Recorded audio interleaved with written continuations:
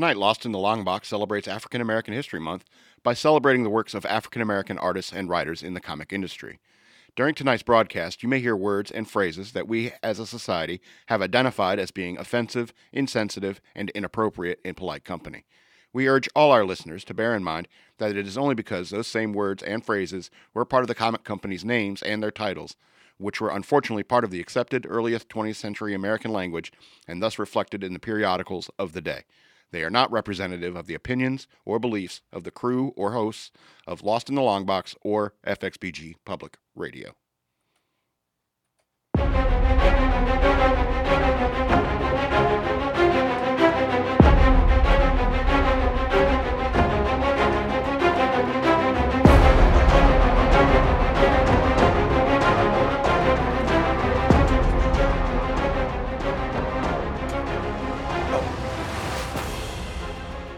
Good evening and welcome to Lost in the Long Box for Wednesday, February 13th.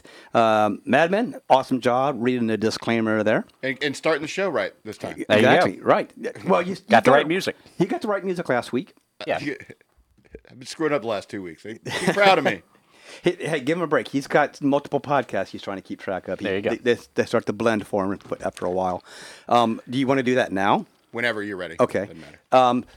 While we're at it, let's go ahead and tell you who has brought you Lost in the Long Box this week. We are sponsored by Danny's Pizza and Subs. Go to Danny'sPizzaAndSubs.com, or you can call them at 898-5008. They are located in the Lees Hill Shopping Center at 10657 Spotsylvania Avenue here in Fredericksburg, Virginia.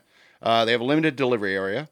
Their hours are Monday through Thursday, 11 a.m. to 9 p.m. Friday and Saturday, they're open from 11 a.m. to 10 p.m. And on Sundays, they're open from noon to 8 p.m. It's always buy one, get one free pizzas at Danny'sPizzaAndSubs.com.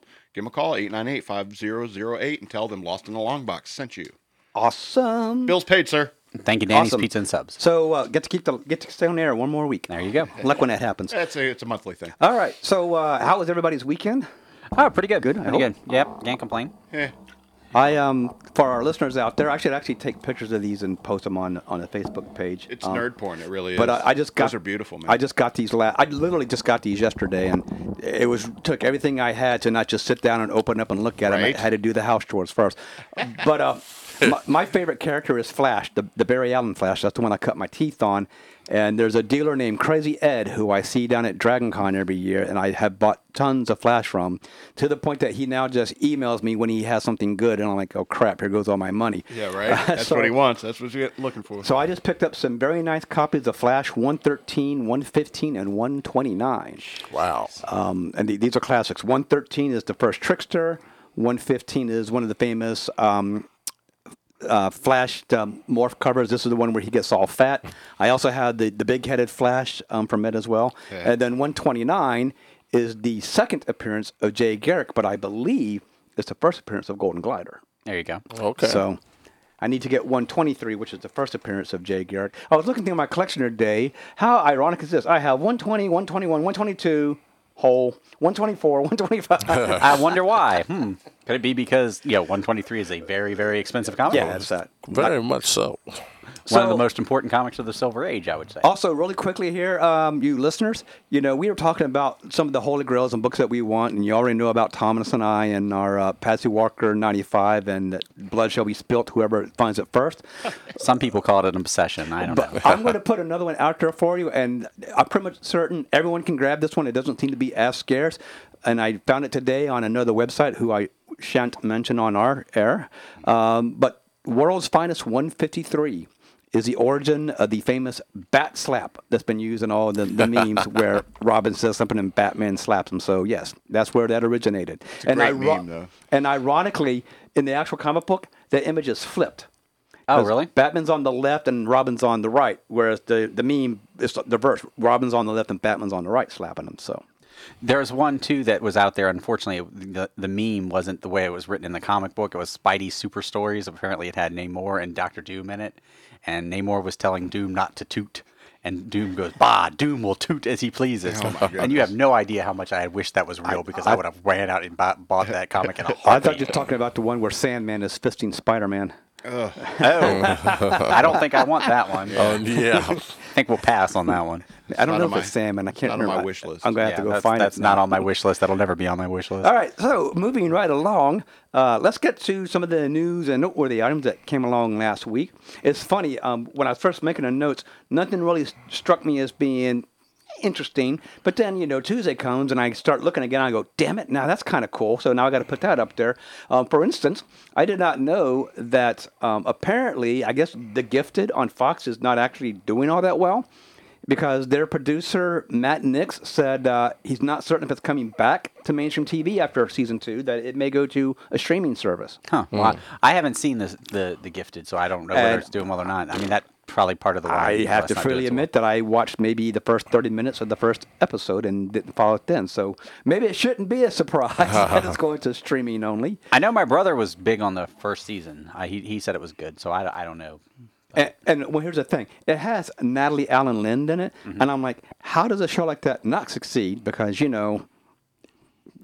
just that's all I'm going to say. She's hot. Oh, yeah. Yeah, she's very hot. Let me Google it. Hold on. Natalie what? Natalie Allen Lind. The middle name, I think, is A-L-N or A-Y-N. And then it's like last name is Lind. Just do Natalie and then like A-L and Google will pre-fill the rest of it. Lynn? Yes. And also found out, so this is kind of interesting. So, Aquaman digital release on the 3rd of next month. The Blu-ray to DVD will be on the 26th. 26. But I also just read that apparently the Blu-ray, maybe even the DVD, I don't know, is going to have a sneak peek of Shazam on it. Literally like, 4 or 5 days, like maybe 2 weeks before it actually drops in the theater. So I have a sneaking suspicion it's just going to be the long editions of the trailers and a little bit of maybe some interviews with Zachary Levi and the other kids. Mm-hmm. So, okay. Thomas, you and I are actually talking about this one the other day when we noticed that there's now a leak of the Shazam toys, and it looks like the rest of the kids do get the Shazam powers. Apparently, the director, David Sandberg, and the producer, Peter Safran of Shazam, did say that there's going to be the appearance of the sins, the 7 deadly sins that get them there. So they apparently are going to play a heavy role, which I'm thinking means, crap, I need to split my powers and get some help. Mm-hmm.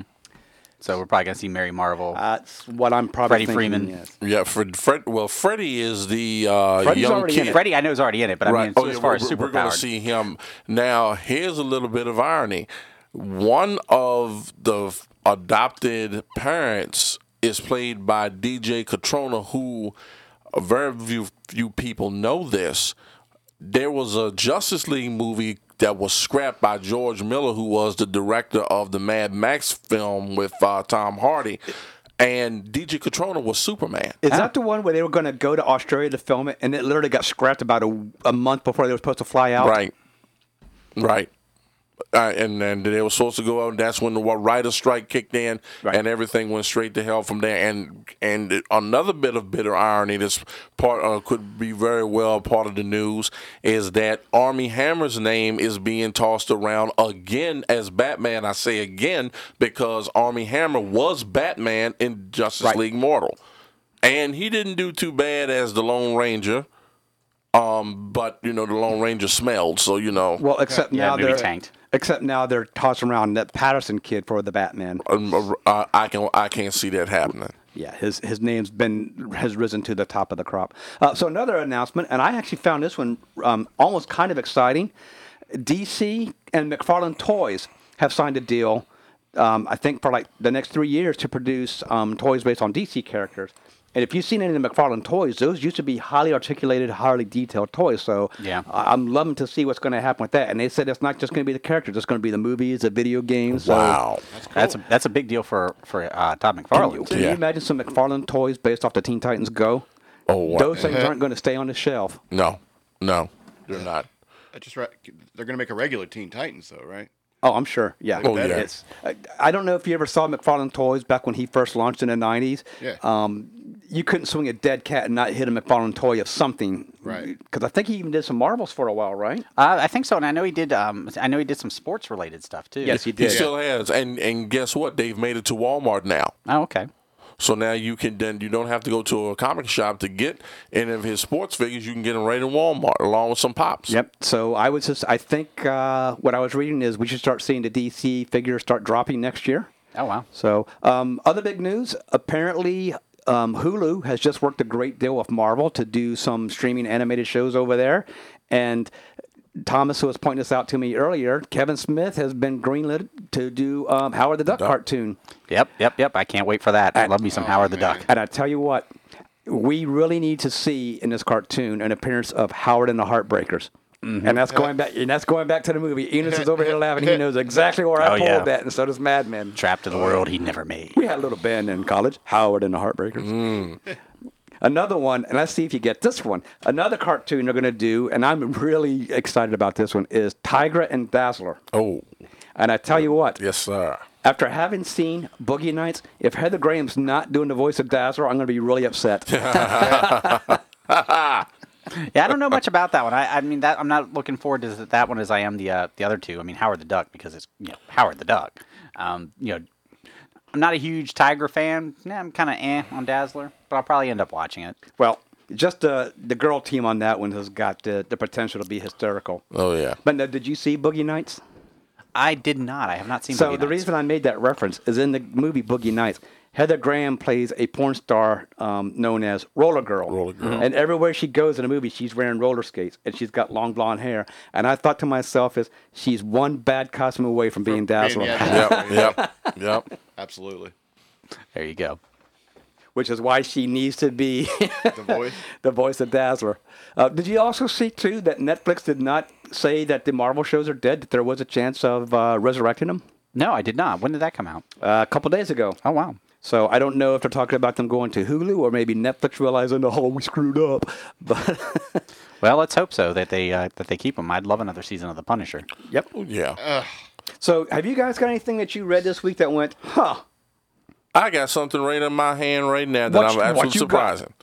Titanic director James Cameron criticizes Aquaman for lack of realism. What? Man, I read this too. He gave them crap about the fact that they just kind of soared through the water and then made a tongue-in-cheek comment about suspension of disbelief. And I'm like, really? You filmed a movie about blue aliens on a lush forest planet. You want us to suspend our... Okay. It's Well, first what the off, hell it's did a you think comic they were book going to movie. do in water? Bake cinnamon rolls? Damn. I mean, something. Cameron, sit your ass down, man. Go on somewhere. They'd be all soggy, wouldn't they? Tell me about it. Although, you know what? I do have one small bone to pick with this. Remember in Justice League when Aquaman went to go visit Mera?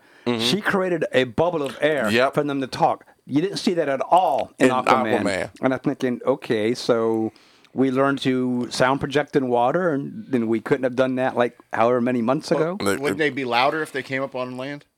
Right? Would they be screaming all the time? Exactly. That's a valid point. It is. Aquaman just comes into the Hall of Justice. Superman! It's just like when you're in the car. How you doing today? Right? And you can imagine with Superman's super hearing how bad that would be for him. It's just like when you're in the car, listen to the radio, and you get to Denny's Pizza Subs, you go, yeah, like a large steak and cheese. Exactly. And they're like, brother, a little less caffeine, all right? Wow. Switch to decaf. I visualize that. That would be absolutely hilarious to see that Aquaman come on land. Hello! Yeah. I'm from Atlantis! My name is Arthur! My name is Mera! I'm sorry, Emil, the sound waves don't carry well. He be sounding like Sam Kinison. Sam Kinison. Talk to the fish! Okay.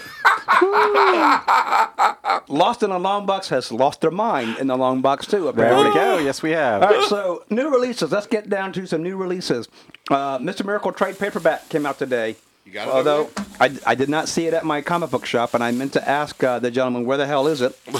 So that's all right, because I bought all the issues when they came out, and I do plan on going to AwesomeCon and buying a copy and just having Tom King sign it. Wonder Twins #1 came out, the second book in the Bendis Wonder Comics. Oh, okay. I actually wasn't going to pick it up, and then Ed waved it in front of my face, and I magpied and went, ooh, and next thing I knew, I had it.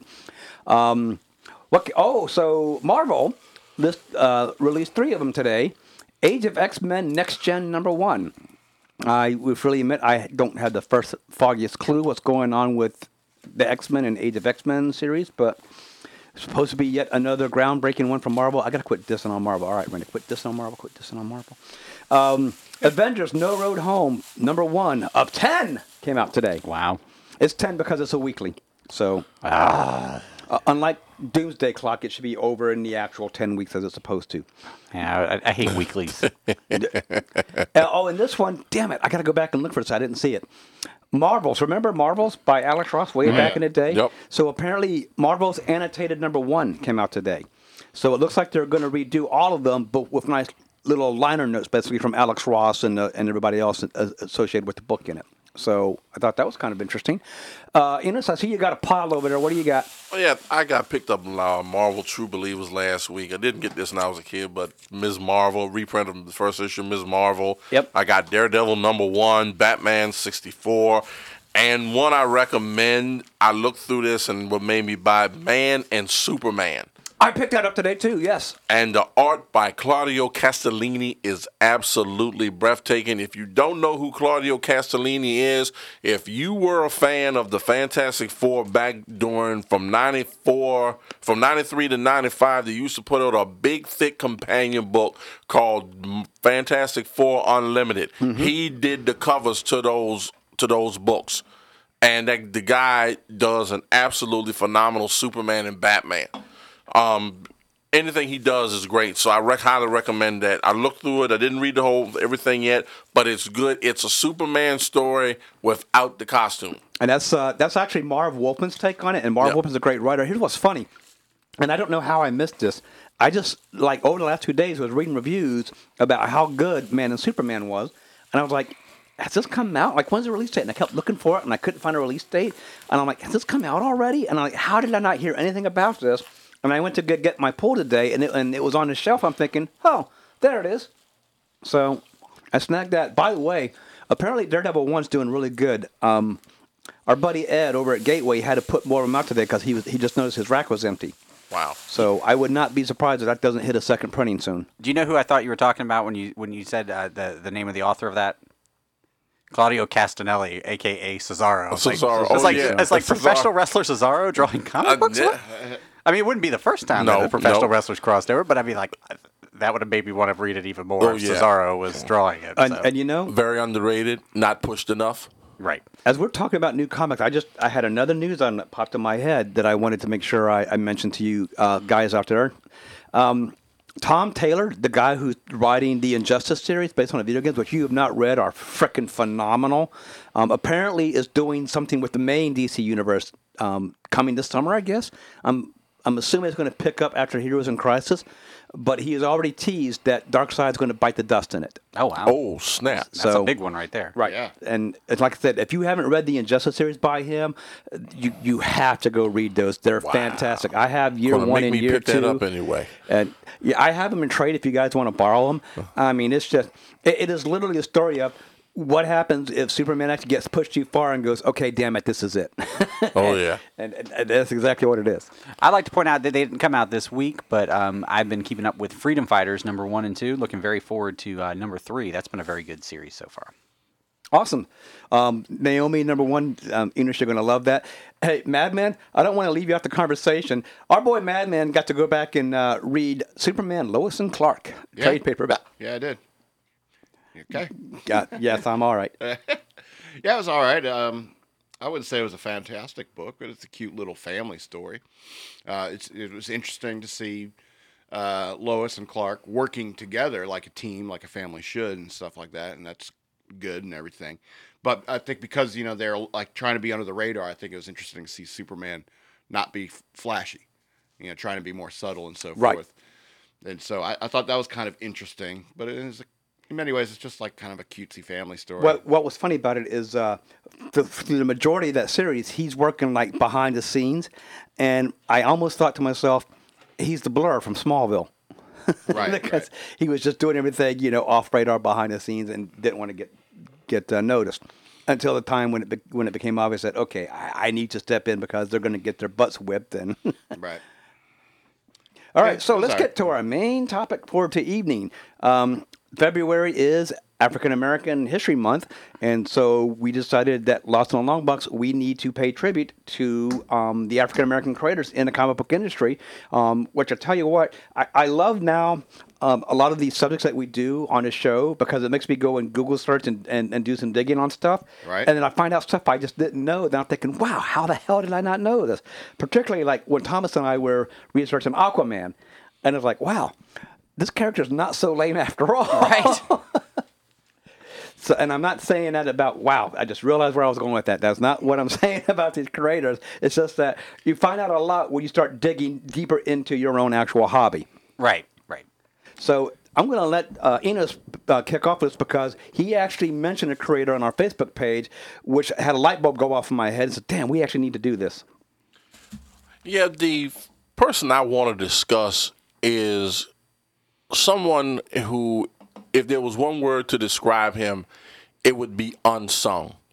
Because you don't hear anything about him, but everyone who has ever put their hands on a comic book should know who this guy is. His name was Matt Baker. Yep. He was the first, among the first, more prolific African-American comic book artists whose work was truly ahead of its time. You know, you hear that about Will Eisner's work. Will Eisner, I'll give him his due, was, you know, he was kind of innovative, he was innovative and what have you, but Matt Baker drew some of the most beautiful women you could have ever have very visualized in a elegant comic. style. And his style was clean. It was just so, he drew back in the 1940s like the guys did during the 70s and 80s. Yep. That's how far ahead of his time he was. Sadly, he died at the age of 37 from a heart attack. So he never really got his due, but he is now, you know, through folks like myself who do research on him, who are now, and those other creators who are being, you know, who are making sure that he is being remembered and honored for the impact that he has had on comics. And he has inspired a lot of people in more ways than one. And if being that I am a comic book creator myself, if I had to name one person who was the father or godfather of African-American comic book creators, hands down, it would be Matt Baker. Absolutely. And he's done the book that on one of my grails is Phantom Lady 17. Yep. That is a fantastic cover, and I want a copy of that. And that's one that for me it's in any condition. If it's a .1 CGC, I'm buying it because it's one of those books that if people have it, they don't come off of it.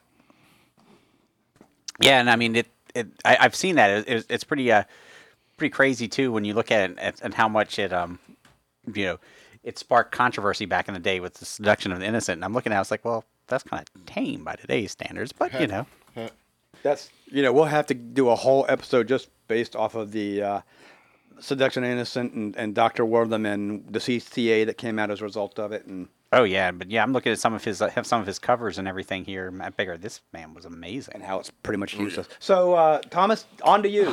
One of the ones I was looking through when I was doing some of my research, Elmer Cecil Stoner, or went by E.C. Stoner.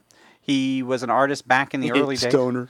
Yeah, he was an artist back in the early days. One of his greatest works, he worked on Detective Comics #1. Speed Saunders and Detective Comics. He has a nice long list here, but one of the things I found the most interesting about him is he is generally credited with creating Mr. Peanut. Wow. Okay. Yeah, cool. Yeah, I thought that was pretty cool. Of course, from the comic book standpoint, working on Detective Comics #1 is the big thing. But Mr. Peanut. Yeah, I mean, I'm still huge to this day and everything. I mean, he's obviously evolved quite a bit. He's got the monocle now and the big top hat. But yeah, so I thought that was quite interesting. Cool beans. So let's go ahead and pull out the big one. Before I get to my actual two other creators that I have here, and one of them who I actually knew a lot about, but was surprised how much I was actually reading on him yesterday. Let's talk about the big one that kind of got an uneven shake. Was in 1947. gentleman by the name of, was it George J. Evans Jr., founded All Negro Comics Incorporated, and they put out their first issue, All Negro Comics. And the name All Negro Comics is misleading. It's not because it was all based on African American characters. It's because all the creators on it were African American. Yeah, right. And one of them was his brother. There was also a gentleman named John Terrell. The thing that's kind of interesting when you read this history on this is there's two artists who are credited only by a name. One of them was just Cooper. They don't have a first name for him. And another one was an artist who just signed his work as Cravat. I guess Cravat. But it's funny. It was actually 48 pages, which I guess might have been the standard size back then. But one of the things too is all the comics that came out in that time period were 10 cents. This was a 15 center. 15 center, yeah. Right off the bat. So Yeah, and it in addition, like you said, it was all African American creators and worked on this book. It's not a white hand touched it, so to speak. So I mean, it's a huge step, in not only comics but probably American history as well, especially when you consider it was 1947. Stuff like that. Company, it's a business. Yeah, it was a business, owned completely by an African American. Yeah. That's just something that was probably Literally unheard of. literally unheard of back then. Yeah. And unfortunately, it only ran one issue. They weren't able to secure what they needed to publish the second one, and which was probably due to being blocked because it was an African American business at the Right, time. exactly. Unfortunately, it's probably one of those things that can't completely be proven, but we pretty much know that was Yeah, well, what happened. the thing that really kind of sucks about it too is when you find out who basically blocked him getting the materials he needed. One of them was Fawcett Comics, Right. the people who originated Shazam / Captain Marvel right, for us, and it kind of and then they turned right around and started producing their own black themed titles. Oh, I'm like, that is a dick move. You're going to keep the man from getting the materials he needs.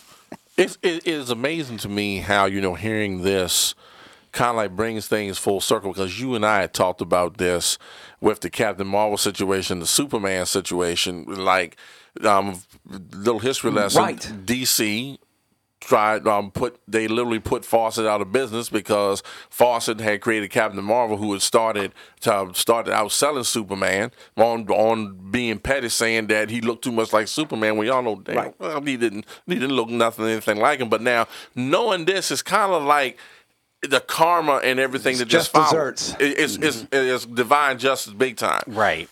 And then, to see what Fawcett did to these guys, and you see what DC did to Fawcett, and then you see what Marvel did to DC when it came down to Captain Marvel. So it kind of like it comes full circle there. And that's going to be a fun subject we start talking about Captain my Marvel God. in March and Now, April. the funny thing is, not only was it Fawcett Comics that kept him from getting the materials they needed, it was also something called Parents Magazine Press. I really hope they weren't publishing like Good Housekeeping or Family Themed magazines, because that's a really nice move to do right there, isn't it? No, looks like they published Parents Magazine. Yep. Well, and again, right there, what are we teaching our kid? That it's okay to screw over somebody because they might make more money, be more successful at something. And, back to the Shazam thing, and we should really save this for our Shazam retrospective, which is coming. But I think it was funny that when Shazam first came out, and he's doing, and I'm going to quit calling him Shazam. It's Captain Marvel. It's Captain Marvel. Or the big I red agree, cheese. You can call him the 100%. big red cheese, too. When it first came out, DC didn't care until it started out selling Superman. Then they started giving a damn. Right. That's going to be a fun episode. Oh, yeah. We're going to love that. I can't wait. All right, so we have come full circle. Madman, have you got anybody? I haven't really. I just have a comment about like how it's a shame that there wasn't any more of these comic books, all Negro comics. A second issue was never made. It's a shame because it could have had a real impact on like American culture. Well, Evans did something after the company folded, and I don't remember what it was, and it's not in my notes. I blame fatigue and sitting there. This is why you don't make your podcast notes the night before at 10:30 in the evening. Right. Got to do it over the weekend. But I don't remember what it was. But I'm pretty certain that after the company went under because he couldn't get printing materials, he went on and did some other groundbreaking work within the comic industry. And so, guys, you can actually Google that. That's where we got a lot of our information was off the Wikipedia. Take it as a grain of salt. But usually something this old from 1947, most of what they have is going to be factual, and I'm pretty certain. In fact, even some of our creators that we're going to be talking about on this show probably know a little of that history, too. Enos, who else you got here? Well, before you go on, do you remember when we went to that little rinky-dink con at the Wingate? Oh, my God, yes.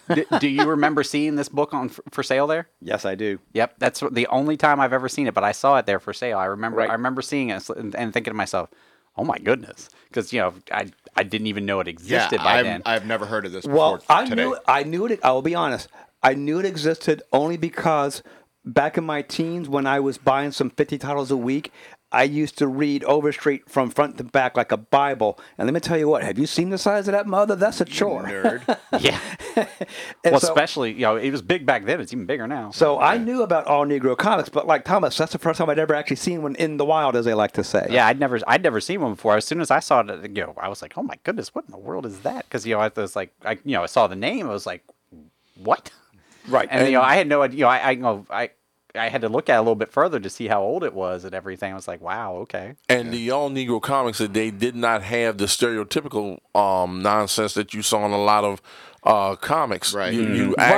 You actually saw African Americans depicted the way they were supposed to be, and it wasn't until you said this was in '47, and it was not until 19 years later that another guy, probably one of our, I think it's safe to say he's one of our favorites, Jack Kirby. Everyone. Here's a little something that a lot of people don't know or they don't acknowledge. Everyone wants to give Stan Lee props for the creation of the Black Panther. That's wrong.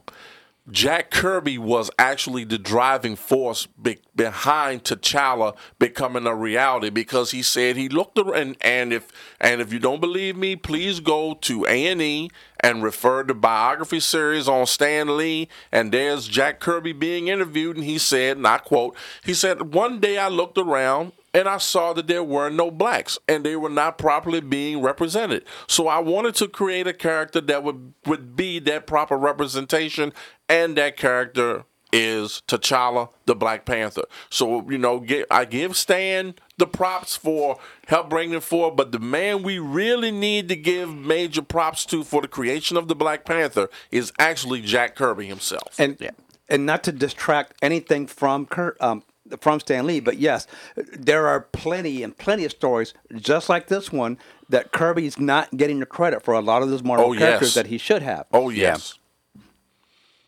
Jot that down for another future episode. How many creators did Stan Lee screw over? Okay. Now, the next one that I want to discuss, and I'm going to do a little segue into this. When we were growing up, there wasn't social, Media. especially, Randy, you and I, since we've been reading for comics for a minute.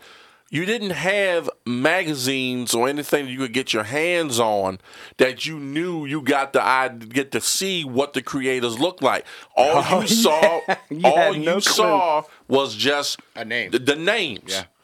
Now, the next name I'm going to give you kind of took me aback. Billy Graham. Yeah, and Billy I'm not talking about the evangelist. The evangelist? I'm talking Luke Cage, man. The Luke Cage. Yeah. There it is. This man, African American artist, was the artist on Luke Cage, Hero for Hire, when he was known as Power Man. And I used to read these books, and I was just so surprised to know that a lot of these guys, him, Keith Pollard, Trevor Von Eden, who co-created Black Lightning, along with Tony DeZuniga, and Ron Wilson, who did a bang-up job on the Hulk magazine back in the 70s, late 70s. I found out about Ron Wilson in Right On magazine. Ron Wilson. Didn't he work on Silver Surfer in the 80s? That's Ron Lim, I think. okay. Yeah, Ron Lim. All right. And Tony Rons. And I found out they did an interview on Ron Wilson in Right On magazine, because, like I said, back during the 70s, going into the 80s, when I was growing up, you didn't have any Nope. magazines where you could see what your creators look like, and you were surprised to see how many were black. You had to go to the table and look for the little cardboard nameplate at the front of it to find out who this creator was. Well, I mean, even like Matt Baker is like, that could be a white guy name. Billy Graham, that could be a white guy Right. name. Right. And a lot of these guys who got these jobs were probably based on their name on a piece of paper. Right. You know? Right. Damn it! Who was it? Oh my God! It's right there. There's a story of a black creator who, right out of the tip of my, I'm going to go find it now, and it's going to come back in a later episode. Basically, had a white proxy doing the work for him until it came time to actually sign the contract and show up to the office. And the managing editor, the hiring editor, was pissed because like, you're not the guy I've been dealing with. Well, when it's time to sign my name in a contract, this is who you're getting. Right. So, You know who I honestly though when I was he showed up on my radar as well, but anytime I hear the name Billy Graham, there's only one person I think of, and it's not even the pastor. It's the hit maker and the record breaker. The one and only superstar Billy Graham. all right, y'all need to keep the wrestling out of my WWF podcast. World Heavyweight Champion. But and you know, it's doing the research on this. Some of these guys I knew about, but when I first found out about them, I was really taken aback that how many blacks were in this industry. And at the same time, you know, they really didn't get their due. Right. When they were able to be doing this, because Graham, for example, is no longer with us. Right. And it's just amazing. And these guys put out some fantastic work. I'm telling you guys, if you ever get your hands on a trade paperback or something where you can see some of the earlier issues of these characters that you love now, you know, they didn't just start on Netflix, guys. Oh no, it's so good. The 70s, the Yeah. 70s Power Man comics are so I mean, great. that was I'm looking at some of his covers and stuff here for some of that 70s Power Man, and this so is great. amazing Now, stuff. it's funny that you said he was with Power Band because that means he may have worked with a gentleman on my list, Christopher Priest, who at the time was working under name under Jim Owsley. Yep. Yeah, because Jim Owsley was he was an editor, and he used to do a column in the Marvel bullpen, and where you usually would see Stan Lee's soapbox. Jim Owsley would, as he was known then, would put it out. But he was like one of the guys that when he did his spiel, he made it very clear: I'm African American. Right. And because it's funny, Christopher Priest, who was Jim Owsley, is one that I have on my list. And I found out that when he was writing Power Man and Iron Fist, he left over like a personal disagreement with Marvel. And his run concluded with like the controversial death of Iron Fist itself. So he went out with a bang. Right. Yeah. Wow. Right, and like he really threw Marvel in a tundra because Marvel didn't know what to do after that until John Byrne came along with Namor, and they found a way to resurrect Daniel Rand in the pages of Namor the Submariner back in '92, I believe it was. Right, because by the time Owsley left, the book had officially become Power Man and Iron Fist. Yep. At the height of its popularity. Thomas, who you got over there? The next one is that we're grouping them together because of what they did together. Dwayne McDuffie, Dennis Cowan, Michael Davis, and Derek T. Dingle. Okay, Dwayne McDuffie's on my list. You can't have that one. Move on. Well, it's too late. And of course, what they're most known for is Milestone Media. Yes, The, exactly. The major African American imprint that DC helped out in the '90s.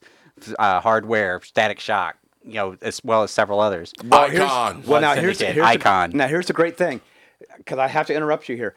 Dwayne McDuffie, Dennis Cowan, and Derek Dingle, they started Milestone because McDuffie said he wanted to address a multicultural sensibility and talents and characters that weren't there. Right. So a lot of people, when they think of Milestone, they thought they were all African American characters, and they weren't, because Zombie was an Asian American. Zombie was not. Blood Syndicate was multicultural. And so, a Static, Icon, and Hardware. But the point is, they didn't concentrate just on African Americans. They were hitting all of those ethnicities that were being left behind. Right.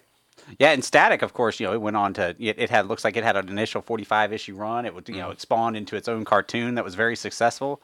So that was definitely huge out of that. I remember when this came out in the 90s, 93, I wasn't buying it at the time because I was, I would have been about 14, 15, I got a whopping $5 a week allowance. So there really wasn't any room for anything new. Right. But I do remember when it hit the shelves back in the day on my local spinner rack at the 7-Eleven.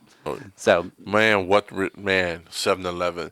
Man, I remember that. man, Going to the spinner rack every dude. Wednesday. Summer was not summer. Unless, forgive me for digressing, folks, but summer was just not, the greatest things about summer was you got to go to 7-Eleven and get the comics, Slurpee with the comic cups. Oh, yes. And the big wheel. Now, for those of you who don't know what a big wheel is, it's a big old round mound of vanilla ice cream between 2 oatmeal cookies dipped in chocolate. Oh my God. I haven't one of those in years. Man, look, summer. Once I was able, I used to love to go to Maryland because back when in the area where I live, in the Northern Neck, they only had one place that had comics, and that was the Cardinal Drugstore in a place called Kilmarnock. When I would go to visit my uncle in Maryland, I always kept my money because I knew I was going to get everything I couldn't get back home. Dude, I would go to 7-Eleven and clean up. So let me tell you how I used to do it. You are going to love this, especially if you've been in the Fredericksburg area as long as Madman and I have. Right. I used on Saturday, I would get my bike and I would go downtown. And I would go, of course, I'd always get stuff at 7-Eleven by my house, right? Right. But there were special items that I couldn't get at 7-Eleven. I had to go to little other places. So I used to get my bike and I'd go to the parking shop across from Mary Washington College, Little Professor Bookstore. They had a little spinner rack over there. And then down on Princess Anne, across from what used to be the bowling alley, there used to be like a mobile gas station or whatever. Mm-hmm. They had the Marvel magazines you couldn't get. So that's where I would get my Hulk and my Epic Illustrated and my Marvel previews and what have you. And then the holy mecca of comics, down on Princess Anne Street, right across from the Wakefield Motel, down by the old Spur Station, was a place called Robinson's Newsstand. Wow. And she had a whole wall of a magazine rack, and the bottom rack was nothing but comics. And it was all the Marvels, all the DCs, all the Harveys, all the Archies. Wow. I was in there so often that one Saturday I was down there getting my comics that I wanted to get.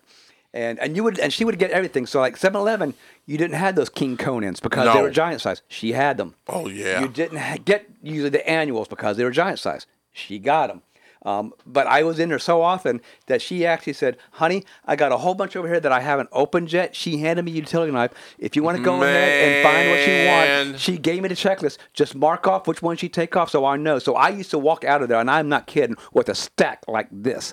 And I would get home on Saturday with a Mountain Dew and a stack of comics. You didn't see me for hours. I got into King Conan because at a store called little convenience store where I live called Little Sue. I started on the death of the Prince is dead storyline when they had everybody believe that Prince Khan was dead. They had me and I hooked. I think that's where I actually jumped in. Oh, so we're digressing, but so yes. Back when you had to go out and hunt for your comics, we didn't have no local comic shop. The only one we had here was Marie's. And let me tell you, anyone who shopped at Marie's, at one point or another, she pissed you off and you never went in again. Man. You talking about the lady that used to have the shop right across the road from Hardee's on Princess? Yep. So, see, if you that can see, woman was a goof. Okay, there you go, Thomas. So we all been there then. Dwayne McDuffie. So you know what? You're talking about Dwayne McDuffie. I got some more stuff here for you because I bet you didn't dig this up, or else you ignored it. So he created the animated Static Shock. Mm-hmm. He also did some writing chores on both Teen Titans and What's New Scooby Doo. Oh, okay. But here's the one where I just get all squishy inside. I did not know this. But I did, but I just kind of slipped my memory. He was a staff writer for the first Justice League cartoon, and then by the time it went to Justice League Unlimited, he became the editor and producer. Yep. And he actually wrote, produced, or did some type of story editing on 69 of the 91 episode run. Yep. And he was fantastic. He also wrote a lot of their great direct-to-DVD animated films, which, by the way, guys, listeners out there, you can say whatever you want about the DCEU and the live-action movies, but they cannot be touched when it comes to animated. They to none. Kill it. But he actually was a driving force behind Justice League: The Crisis on Two Earths, Justice League Doom, All-Star Superman, Justice League. I mean, just fantastic. So yes, he not only was he pivotal with Milestone, but he was really great with a lot of the animated stuff as well. And he had a great run on Justice League of America Volume 2 from 2007 2009. He was Yes. writing issues from 13 to 34. That was a great run for Justice League as well. Yeah, it was. That was a very enjoyable run. And also his swan song, Doom, was his last work. Oh, okay. Came out And- like 2 days after his birthday, or after he died, right? Yeah, and I'm going to tell you something. The tribute that they do for him, if you don't feel it, if you're not, listen, this guy was a comics fan. Oh yes. You knew when you watched Justice League Unlimited, you were going to get a great story because you could feel the love for the comics, for the genre, and everything that was said and all of the dialogue. You knew McDuffie had his hand in it. Right. And it's like I said, the tribute they did to him it's kind of hard to watch that and not shed a tear because being that he died at a young age, Yeah, he was only 49. Only 49. and and all that he did when he was here. Well, the thing that was really great is because him and Bruce Timm, they did the regular Justice League. Right. But then when Cartoon Network said that they only wanted to get another 2 seasons out of it, and they wanted self-contained episodes, they didn't want the whole multi-part, 2 parts thing. He was right there with Bruce Timm, and he said, well, you know what? If we're only going to get maybe 1 or 2 seasons, let's get every DC hero we haven't used yet. Exactly, and that was the selling part of the whole series. Right. You got the opportunity to see people that you We're going only to take read it, about. right. And as far as other tributes, there's a list of them here on his page. In 2015, Long Beach Comic Expo gave out the first Dwayne McDuffie Award for Diversity in Comics. It has since become an annual event for the expo. Awesome. So yeah, that's a good deal right Well, there. did you Having know- it and I named didn't know after- this. Award named after you. He also revamped Ben 10 for comedy Yep. for Cartoon Network. Yep. Yeah, I mean, yeah, he had a like you said, he wasn't here. He was taken way too early, but he had a very successful career. Quite. Now you were talking about Milestone Media. Another creator that I want to talk about was part of that big boom with Icon.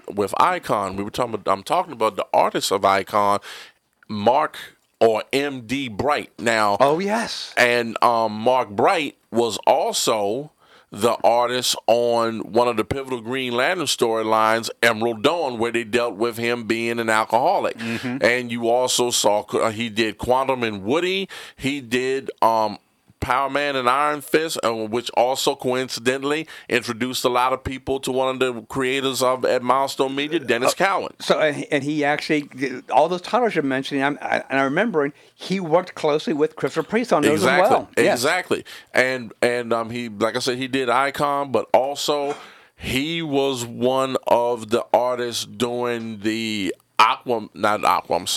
the Iron Man storyline where he went up against Obadiah Stane. And he had the red and silver costume, the silver armor, which, if you watch the first Iron Man movie, takes a lot from that storyline.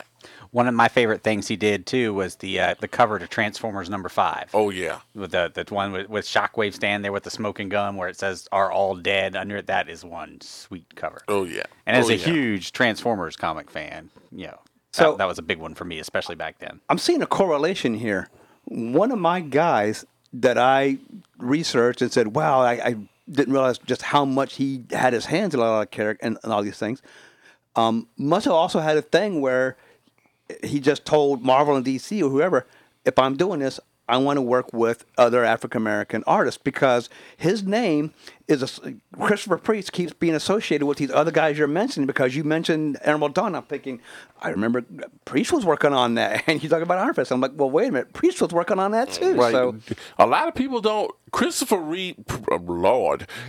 Priest was instrumental in bringing a lot of African American talent into Marvel Comics, and that's why Marvel gets their reputation for being for their reputation for diversity. Because if you wanted to see art or work by a artist of color, you probably would have seen it a lot there at Marvel than you would have at DC. I'm sorry to say. And you know what? I know why. Because going through my notes here and looking, I just remembered he was the first African American editor for Marvel. Right. So he had a little power to say, I'm an editor. I'm going to put who I want on this book. Right.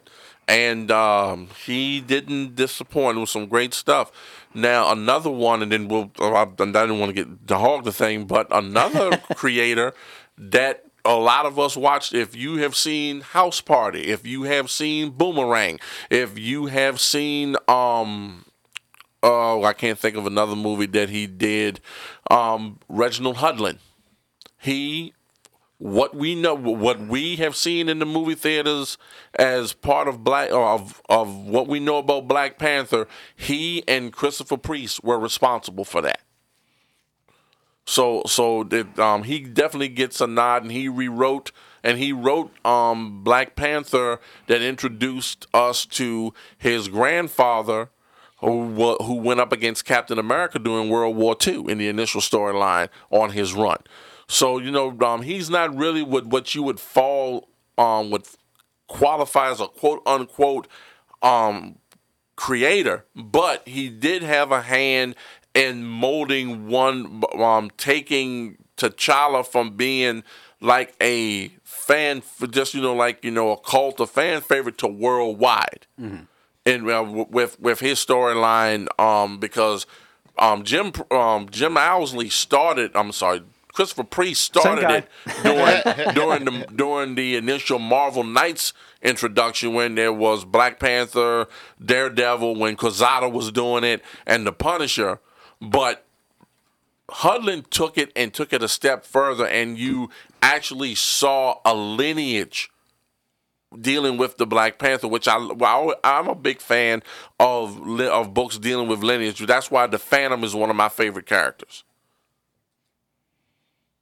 And I think I believe Priest is still working. He just recently did an annual back in 2018, right? He did Black Panther. Yeah, it looks like he was Black Panther annual #1 last year. So I believe he is actually still active in. The he's industry. Very much active. And it looks like he was also in Deathstroke, Volume 4, #1, August 2016 for DC. Yep. According to his page, he's also an ordained Baptist minister. Mm. Now, are we on Priest now? Priest, yes. This is Priest.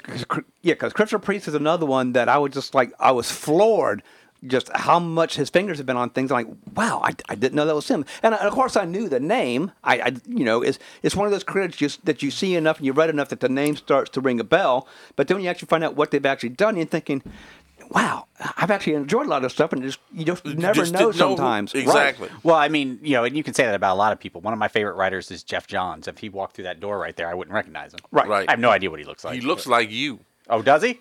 Believe it or not. Sweet, I'll take that. Well, the thing, too, it's not just that you don't know who they look like. It's just that you know the name, but you don't actually associate the name with the storyline. And then when they go, well, they wrote this, you're like, oh, and they wrote that, and you're like, oh, and you're like, you'd be surprised how much you pick up on a creator just from their body of work. Never see them, but their body of work just speaks for them. Right.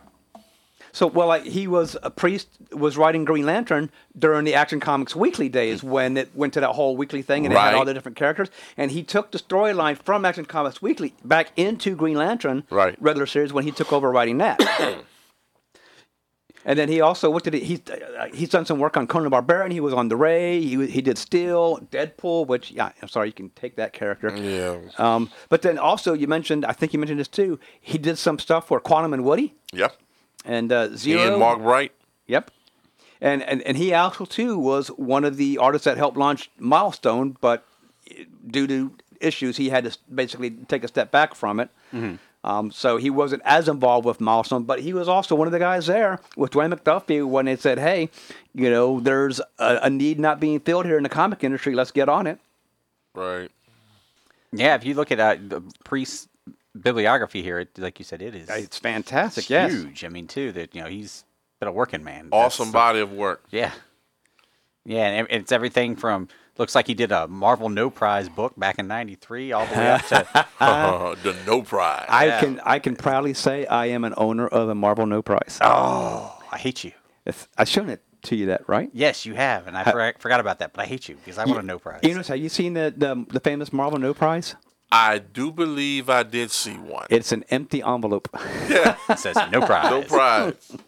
I remember when I got one, how thrilled I was. For you listeners who don't know, back in the day, you didn't just write in and get a Marvel No Prize. You had to earn that mother.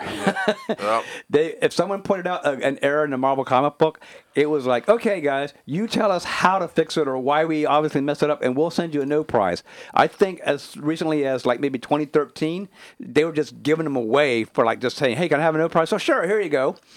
So they don't mean as much as they used to, but back in the 70s or 80s, if you had one of those, your friends were jealous. Oh yeah, big time. Especially in the case of mine, if you got it for the same book that you and your friend both submitted to, and your submission went out. I won it from Micronauts, and we both tried for the same one, and I got it. There you go. Was your letter actually published in Micronauts? I will actually bring you the Micronauts, and next week I have the actual book in a Mylar sleeve. I took the letters page and photocopied it, and it's on the back of the Mylar sleeve along with the no prize. Sweet. Cool. Famous. In fact, I'll actually put that. When I bought that comic a couple years ago at AwesomeCon, because the dealer had it, and I pulled it out and says, "Oh yeah," I said, "This is one of my no prizes." And he's like, "What?" I said, "Yeah, I want a no prize for this book."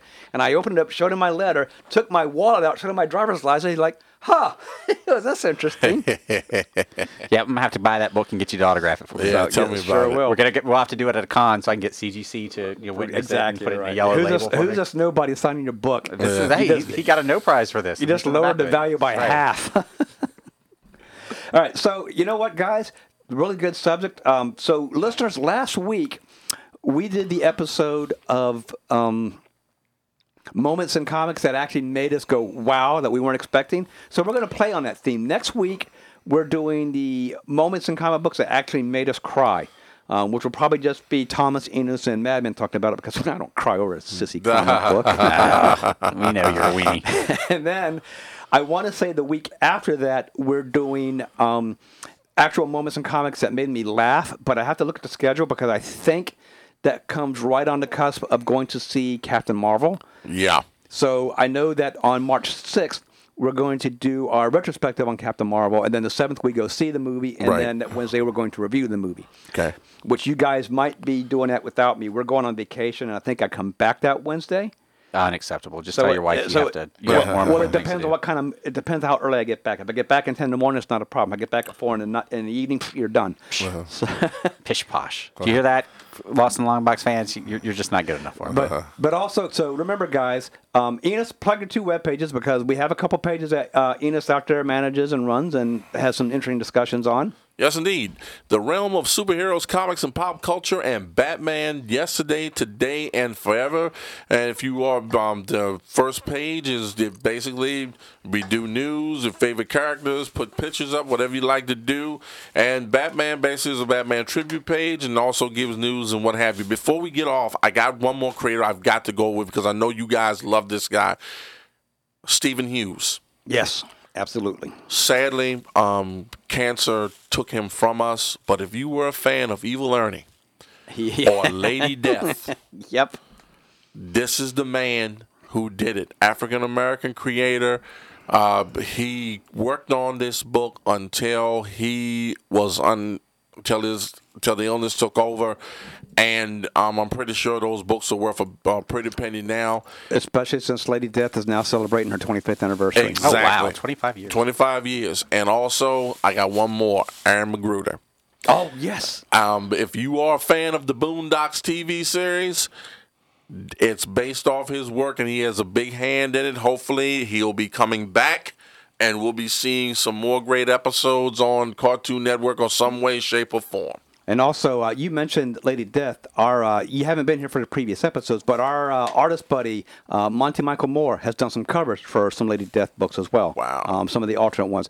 We also, guys, if you like our show, our own Madman has his podcast every Tuesday night at 6, Shock Monkey Radio, so make sure you tune into that one as well.